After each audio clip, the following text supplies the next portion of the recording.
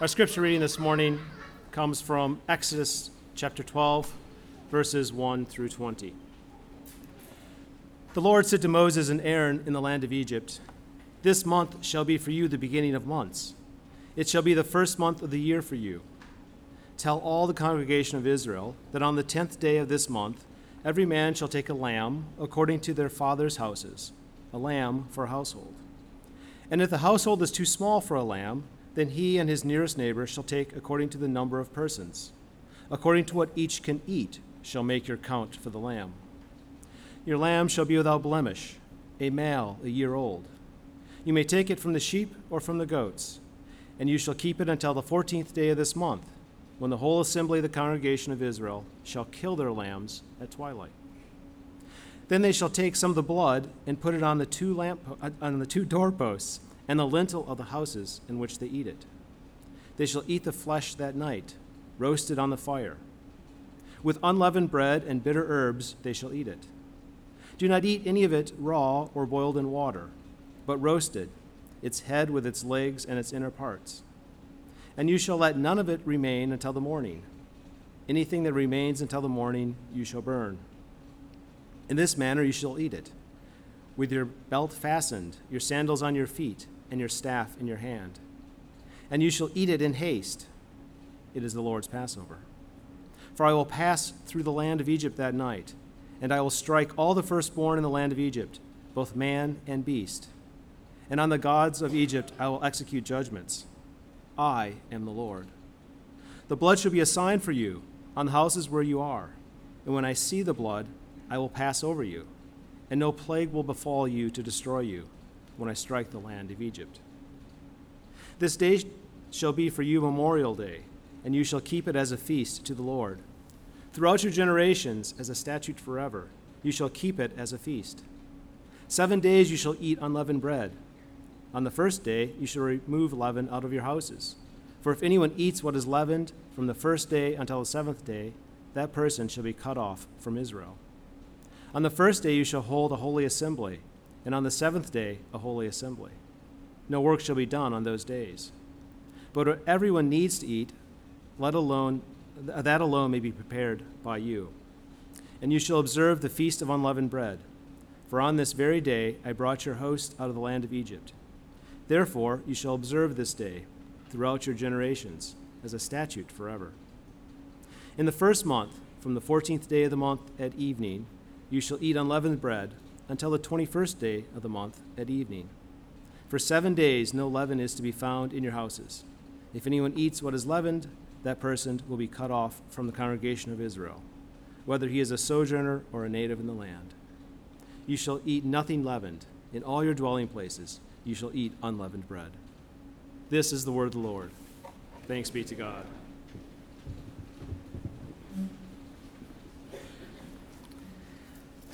Good morning. I invite you to join with me in prayer. Father, having just heard these words read, our desire is in these words to hear you speak to us. Your word shapes us, your word renews us, because your word points us to Christ Jesus. And so again, Lord, we acknowledge our need of your Spirit to be at work in our souls, opening us to what you have for us, and we ask that you would renew us, encourage us, draw us nearer to yourself this morning as we listen to you together. And we pray this in Jesus' name. Amen. Well, this title isn't in Exodus, but I feel like it could be in the beginning of these verses, that we interrupt this story for a meal.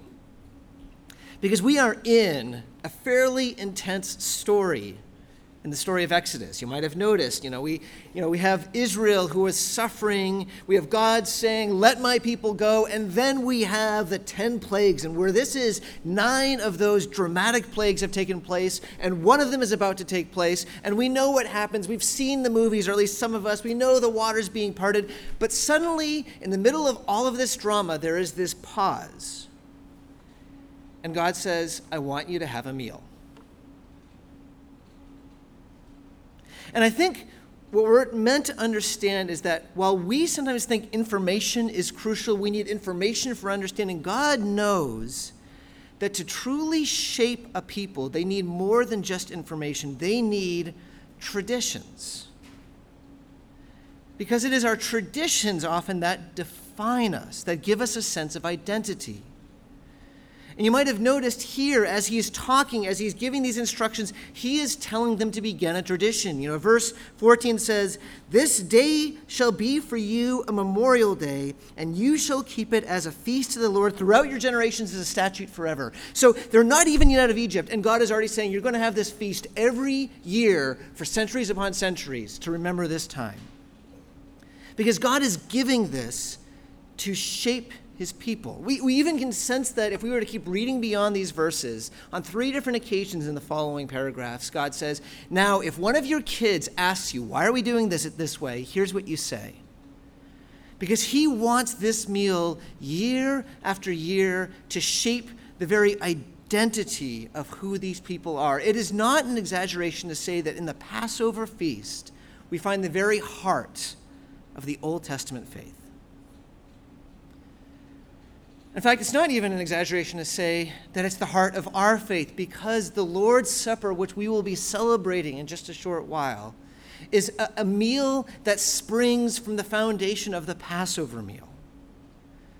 This meal has been given, whether we're talking about the Passover in the Old Testament or the Lord's Supper now, to fundamentally give us our identity and shape who we are.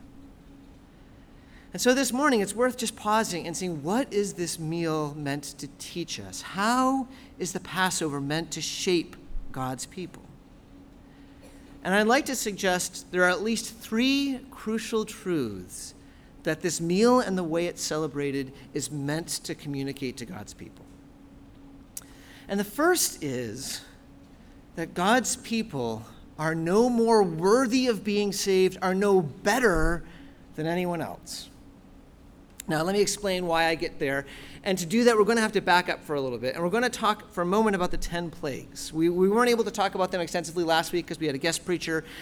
But so just for a moment, I want you to understand that the 10 plagues, the best way to understand these famous plagues that have been in so many movies is to understand them as apocalyptic.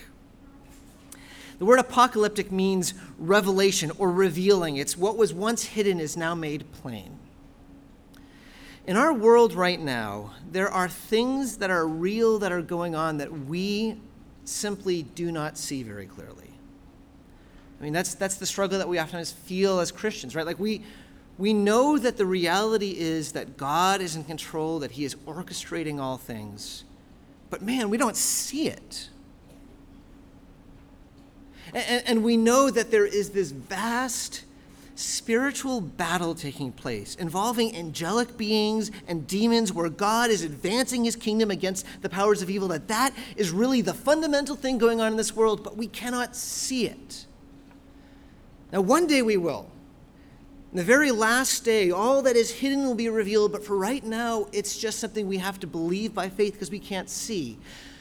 But there are some moments in history where God pulls the curtain back for just a moment to show what will be clear on the last day in the middle of time. Those moments are called apocalyptic moments, where God is revealing something that is otherwise hidden.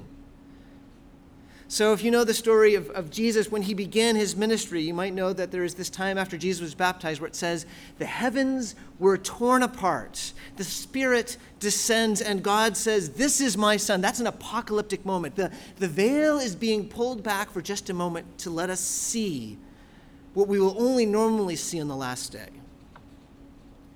And these 10 plagues and all that is taking place with them, we need to understand that these are apocalyptic moments. They are ways of God showing what is otherwise hidden. Because remember, when Moses says to Pharaoh, thus says Yahweh, let my people go, and Pharaoh says, I don't know who you're talking about. Why am I going to listen to him? And then even Israel's like, I'm not interested in listening to this because we're just Pharaoh's people. Remember that. And so they're saying, we don't know the Lord. And God says, okay, I'll show you. And that's what's happening with the 10 plagues. God is showing people. And what these plagues are meant to show more than anything else, I think, is that when we go against, when we break God's order in the world, we unleash the forces of chaos and disintegration. That's what Pharaoh is doing, right? God is speaking, and Pharaoh is saying, I do not need to listen. And he, in doing so, is rejecting God's order, God's design, and what happens as a result? It's chaos. The river turns to blood. The area is filled with gnats and flies and frogs and locusts. Hail and darkness and disease come. All of the things are disordered. This isn't the way the world was made to be, but this is what happens when people reject God's designs for the world. And in these moments, it's being revealed in a really clear way. Now, I should say this principle is always true. And if we have eyes to look for it, we'll see it. I mean, think of the consequences of greed. I mean, greed is a way of turning our back on God's design for this world. Think of how greed can tear apart society, how it hurts the world. Chaos and disintegration is happening. Or, I think of, the death of what Hugh Hefner was a few weeks ago. Think of how this sexual freedom, pornography, think of just how many countless millions have been hurt, whose lives have been destroyed. Chaos and disintegration because of turning their backs on God. And so that's what these plagues are meant to show. It's these apocalyptic moments that are revealing the way things are in stark clarity. And then there's one more plague. And that plague is the most frightening and also the one that makes things especially clear. And that's the plague of the death of the firstborn. In that day, the firstborn was more than just someone who was a loved person in the family. The firstborn is the one who carries the name, the honor, the hope of a family. And so when God sends this angel of judgment, bringing something that is normally understood to be at the very end of time, bringing it right in the very middle, to bring death to every firstborn, what he is showing is this is what happens when you turn your back on God. It's chaos and disintegration, and the fullest expression of chaos and disintegration is death. To turn our backs on God, to reject his rule, we are choosing death. That's what this apocalyptic moment is meant to reveal. And I wonder if you, like me, feel a little unsettled by the 10th plague. I mean, when you start imagining it and you think of the countless parents throughout the country waking up in terrible grief. It's hard. I mean, if we're honest, we find it maybe a bit disturbing, and we kind of think that maybe this seems just a little bit severe. I mean, we understand that Pharaoh was definitely in the wrong, and we understand that the people of Egypt were not those who worshiped God, but it's still hard, isn't it? But I want to suggest to you, even as I suggest to myself, that I think part of our problem here is that we don't understand the depth, the gravity, the terribleness of sin. Because you see, sin has a way of numbing us, of desensitizing us, of normalizing itself, so that we don't even see it clearly anymore. I mean, as evidence of this, I want to say, and this is something that it bothers me to even think about, but if you and I and we were in 19th century South, the South in America, we quite possibly would be either slave owners or friends with slave owners, and it's likely that we wouldn't even be troubled by that. Because we would be so surrounded by something that is such a terrible sin that it would seem normal to us. And the only reason I can say that with confidence is because we can look back and say that's exactly what took place, right? Or think even closer to the time as you know, there have been these terrible things in the news of sexual abuse, and you hear these stories of how lots of people knew and they just turned a blind eye to it because, well, it just seemed so commonplace. And if that's what can happen time after time, that should cause us to realize that we are not likely to be able to see the severity of our own sin. Because sin has a way of normalizing itself so that when everyone else around us is the same way, it doesn't seem like such a big deal. But in this apocalyptic moment where truth is brought to its fullness and the angel of judgment comes, we see the lie. That any time one turns their back on God, it is a severe thing with a severe consequence. And that's not even the most radical part about what we see here, because that part is shown to us actually in the Passover feast. Because what the Passover feast tells us is that it's not just Egypt that deserved to have this take place. Look at the logic of verses 12 and 13. God says in verse 12, I will pass through the land of Egypt that night, and I will strike all the firstborn in the land of Egypt. This is the plague that we're talking about. Both man and beast, all the gods of Egypt, I will execute judgments. I am the Lord. And then when we get to verse 13, notice he doesn't say, but I'm only going to worry about Egypt, because Egypt are the bad people, and Israel, you're not. No, that's not the standard he says. He says, the blood shall be a sign for you on the houses where you are. And when I see the blood, I will pass over you. Now think about what that's saying. That's saying if there were not blood on your doorposts, you also would face death. That's the only thing that's shielding you from this angel of judgment. In fact, a little bit later on, it says, don't even think, that's my paraphrase, but don't go outside your house at nighttime. With a clear implication being, if you do, you are no longer protected by the blood, and you will face death as well. Do you see the implication? Israel and Egypt alike, both, if they are brought face to face with the angel of judgment with this apocalyptic moment, they will face death. Which seems to turn this narrative upside down, doesn't it? Because this whole time, Pharaoh's been the bad guy. He's the tyrant. The Egyptians are the bad guys. Israel's the victims. But now we see, wait a second, Israel's got a problem too. In fact, we've seen that a few weeks ago. Do you remember how when Moses is speaking the word of the Lord, at a certain point, Israel says, we don't want to hear that anymore. Because they, in their own way, have turned their backs on God. And so when they have this feast, year after year after year, they are being reminded that were it not for the blood, you also would be dead. They are eating the reality or holding on to the reality that we are no better than anyone else, that we, with them alike, deserve death.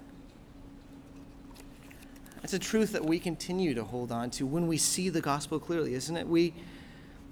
It can be an easy tendency for you and for me to sometimes kind of look outside and see, people are so lost, and we feel this sense of sadness maybe, but also a sense of superiority. But don't you believe that? Because you and I, we also still, though we believe Christ, we still will turn our backs on God. I mean, sometimes it's obvious, sometimes it's subtle, sometimes it's a matter of choosing productivity over prayerfulness. Or being more concerned about how we appear to others than how we are truly before God. Or recognizing there are needs around us, but just deciding we are too busy. These also are forms of us turning away from God and saying, I don't want to hear his voice. The Egyptians, the Israelites, and us as well, the same principle holds true. To turn from God leads to disintegration, leads to death, were it not for the blood of the Lamb. And that's the second truth that is so central to this Passover feast, this truth that is meant to shape the identity of God's people, that God's people are people who have been redeemed through a substitute. So here are the instructions that were given. You've seen them, I'm just going to summarize.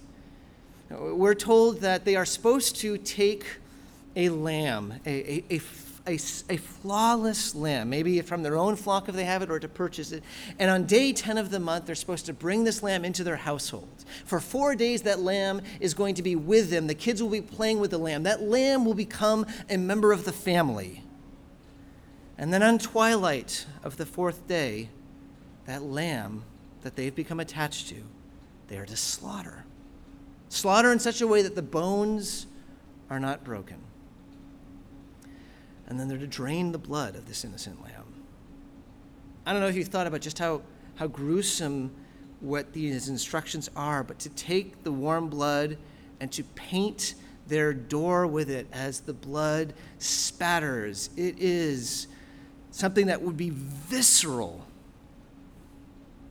And then having painted the doorposts with this innocent lamb's blood, they are then to sacrifice the lamb on a fire and then to eat together from youngest to oldest in remembrance of the lamb that gave its life so that they might live.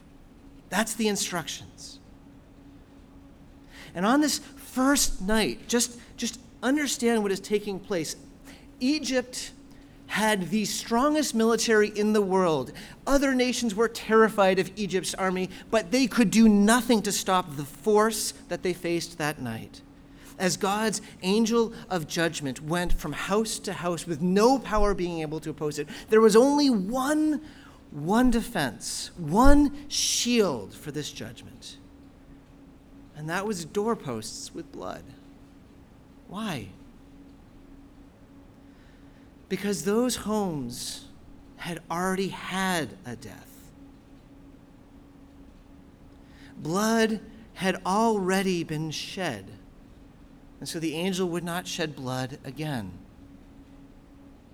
The lamb had died the death that the firstborn deserved to die and had been the substitute so that the firstborn might live. And that is what every year, for century after century, God's people were remembering. That they were alive, that they existed because an innocent creature on their behalf paid the price. So every year as they had this feast, what they were remembering is God was saying, I know who you are, I know what you have done, I know that you have deserved to die, but I have set my love upon you.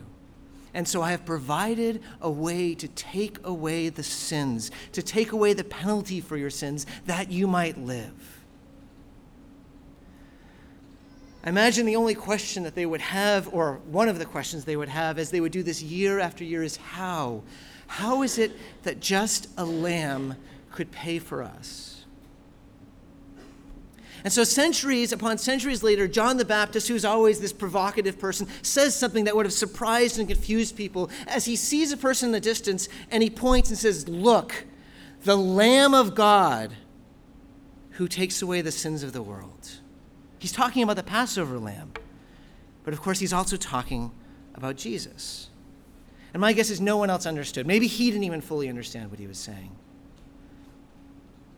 I know that sometime later, when Jesus is the host of a Passover meal, the disciples didn't understand what he was doing. He came to that point in the meal where the host is supposed to speak about the lamb and explain the lamb, but Jesus doesn't do that. Instead, he says, after giving bread, this is my body. It's given for you. And instead of explaining the blood on the doorposts, he takes the cup and he gives it and he says, this is the cup of the new covenant in my shed blood for the forgiveness of sins. Do you hear what he's saying? He's saying, every year you've had the Passover, every year has been pointing to me. I am the Lamb of God. Jesus was the one who entered our household, who became one of us, innocent and spotless. He is the one who was slaughtered at twilight, but his bones were not broken. He is the substitute who died so that judgment would pass over us. His blood is what our shield is. All of the Passover was all pointing forward to the one substitute. And we're told, behold, the Lamb of God who takes away our sins. That's a theme I would love for us just to camp out for a while on. He has taken away our sin. A number of years ago when I was in Australia, I think I've shared this before, Jennifer and myself and Jennifer's father, we were all planning on going on this kind of like 3-day vacation to the Hunter Valley outside of Sydney, and I was looking forward to it. So we pulled out of the parking lot, pulled out of a blind alley, pulled right into a road right in front of a Mercedes that was coming at about 30 miles an hour. And in a moment, there goes the weekend. In a moment, there were literally thousands and thousands of dollars because I was stupid. And I remember feeling more than anything else, not just disappointment, but shame.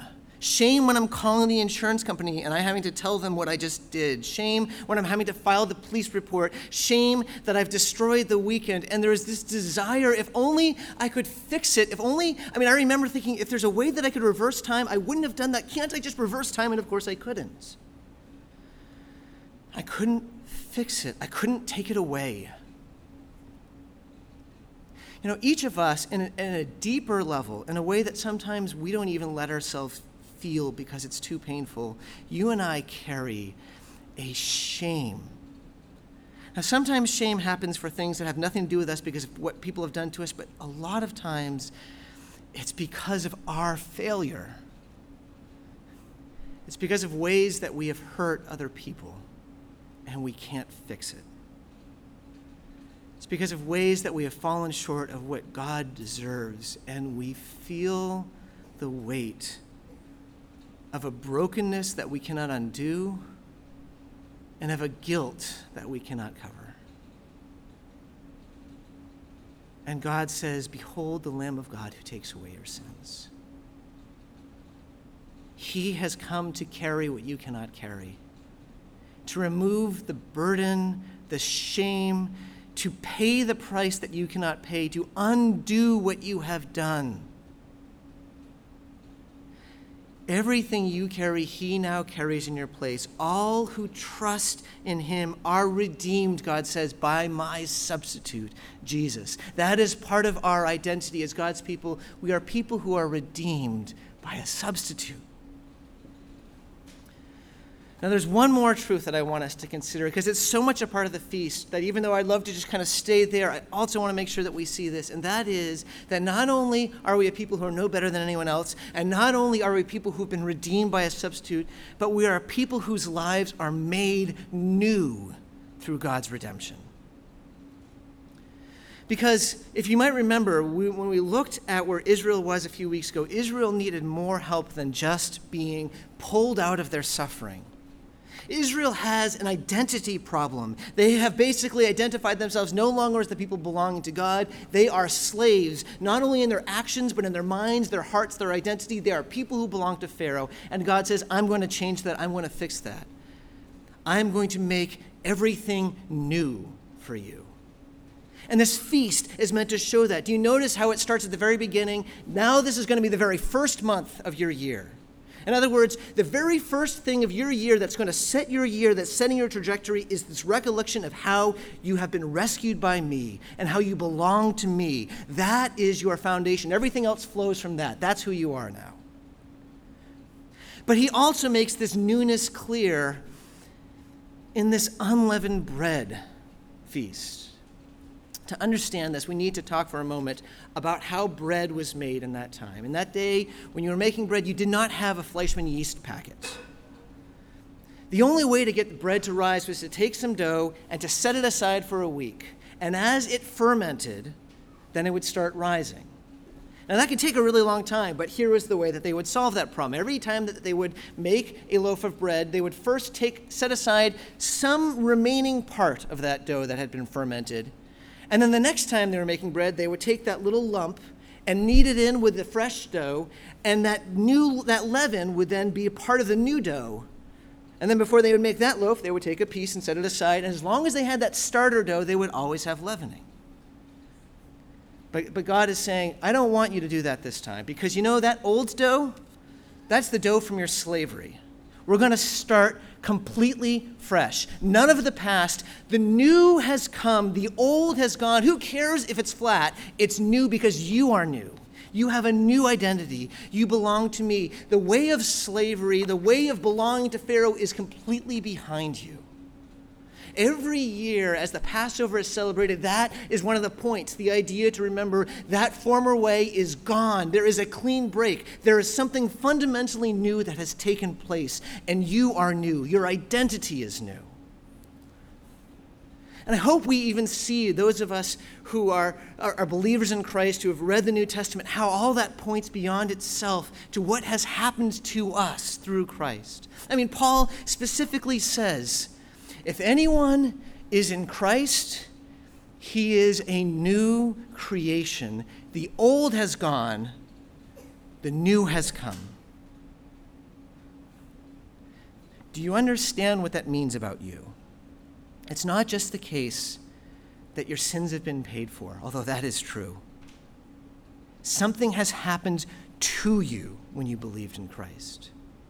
The Bible speaks of you being born again.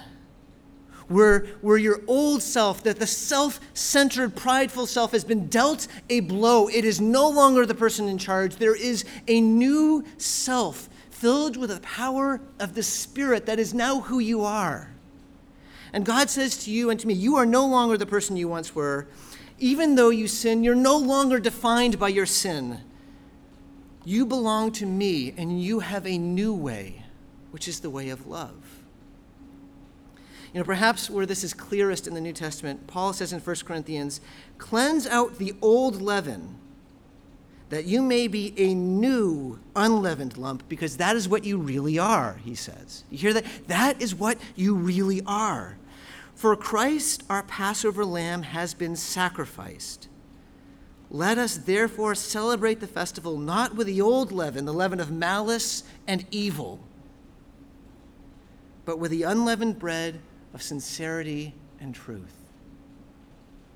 To hear the point, Christ has been sacrificed. The old is gone. The new has come. Live into that. In our world, most people are trying to become someone that they are not so that they can succeed and gain other people's approval. The gospel turns this completely upside down. We already have God's approval. We have succeeded in him. And now life is just about becoming what we already are. I mean, do you hear the difference? It's not us trying to become something we're not so that we can get approval. It's us already having been approved of and us becoming what we already are. The old has gone, the new has come. You are new people. Live that way, is what the Passover feast is telling us.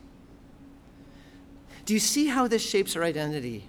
This meal telling us we are no better than anyone else, but we are objects of grace. A substitute has taken away our sin. The old has gone, the new has come.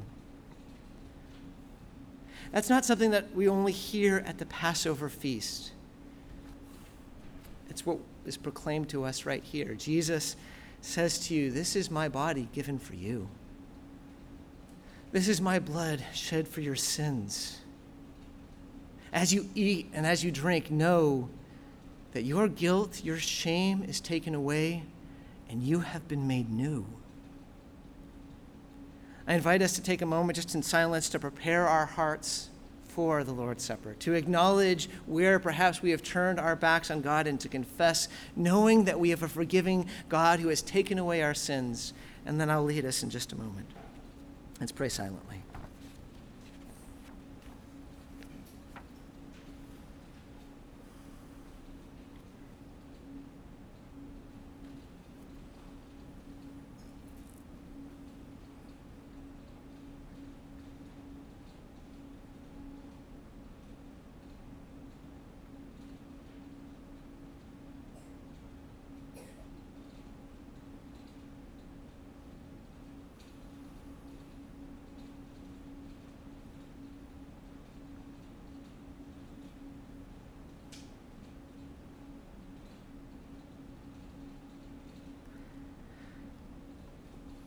Father, you know us way better than we know ourselves, and you know how feeble our faith can be. Lord, we confess to you that there are times that we have turned our backs on you, where we have chosen not to listen to you, but listen to our own selfish desires. And Lord, we realize that we barely understand how deep the issue of our sin goes. But we do know it's real. And so we confess our sins to you. Lord, we thank you that you have offered a substitute. Thank you that you gave your only firstborn Son for us. And we ask now, Lord, as we eat and as we drink, that you would continue to shape us, to give us that new identity that we have in Christ Jesus. And we pray this in Jesus' name. Amen. Here again, the good news of the gospel, the words that we have already been listening to from John 1, verse 29. The next day, John the Baptist saw Jesus coming toward him and said, "Behold, the Lamb of God who takes away the sin of the world." Brothers and sisters, in Jesus Christ, the Lamb of God, your sins are forgiven. Thanks be to God.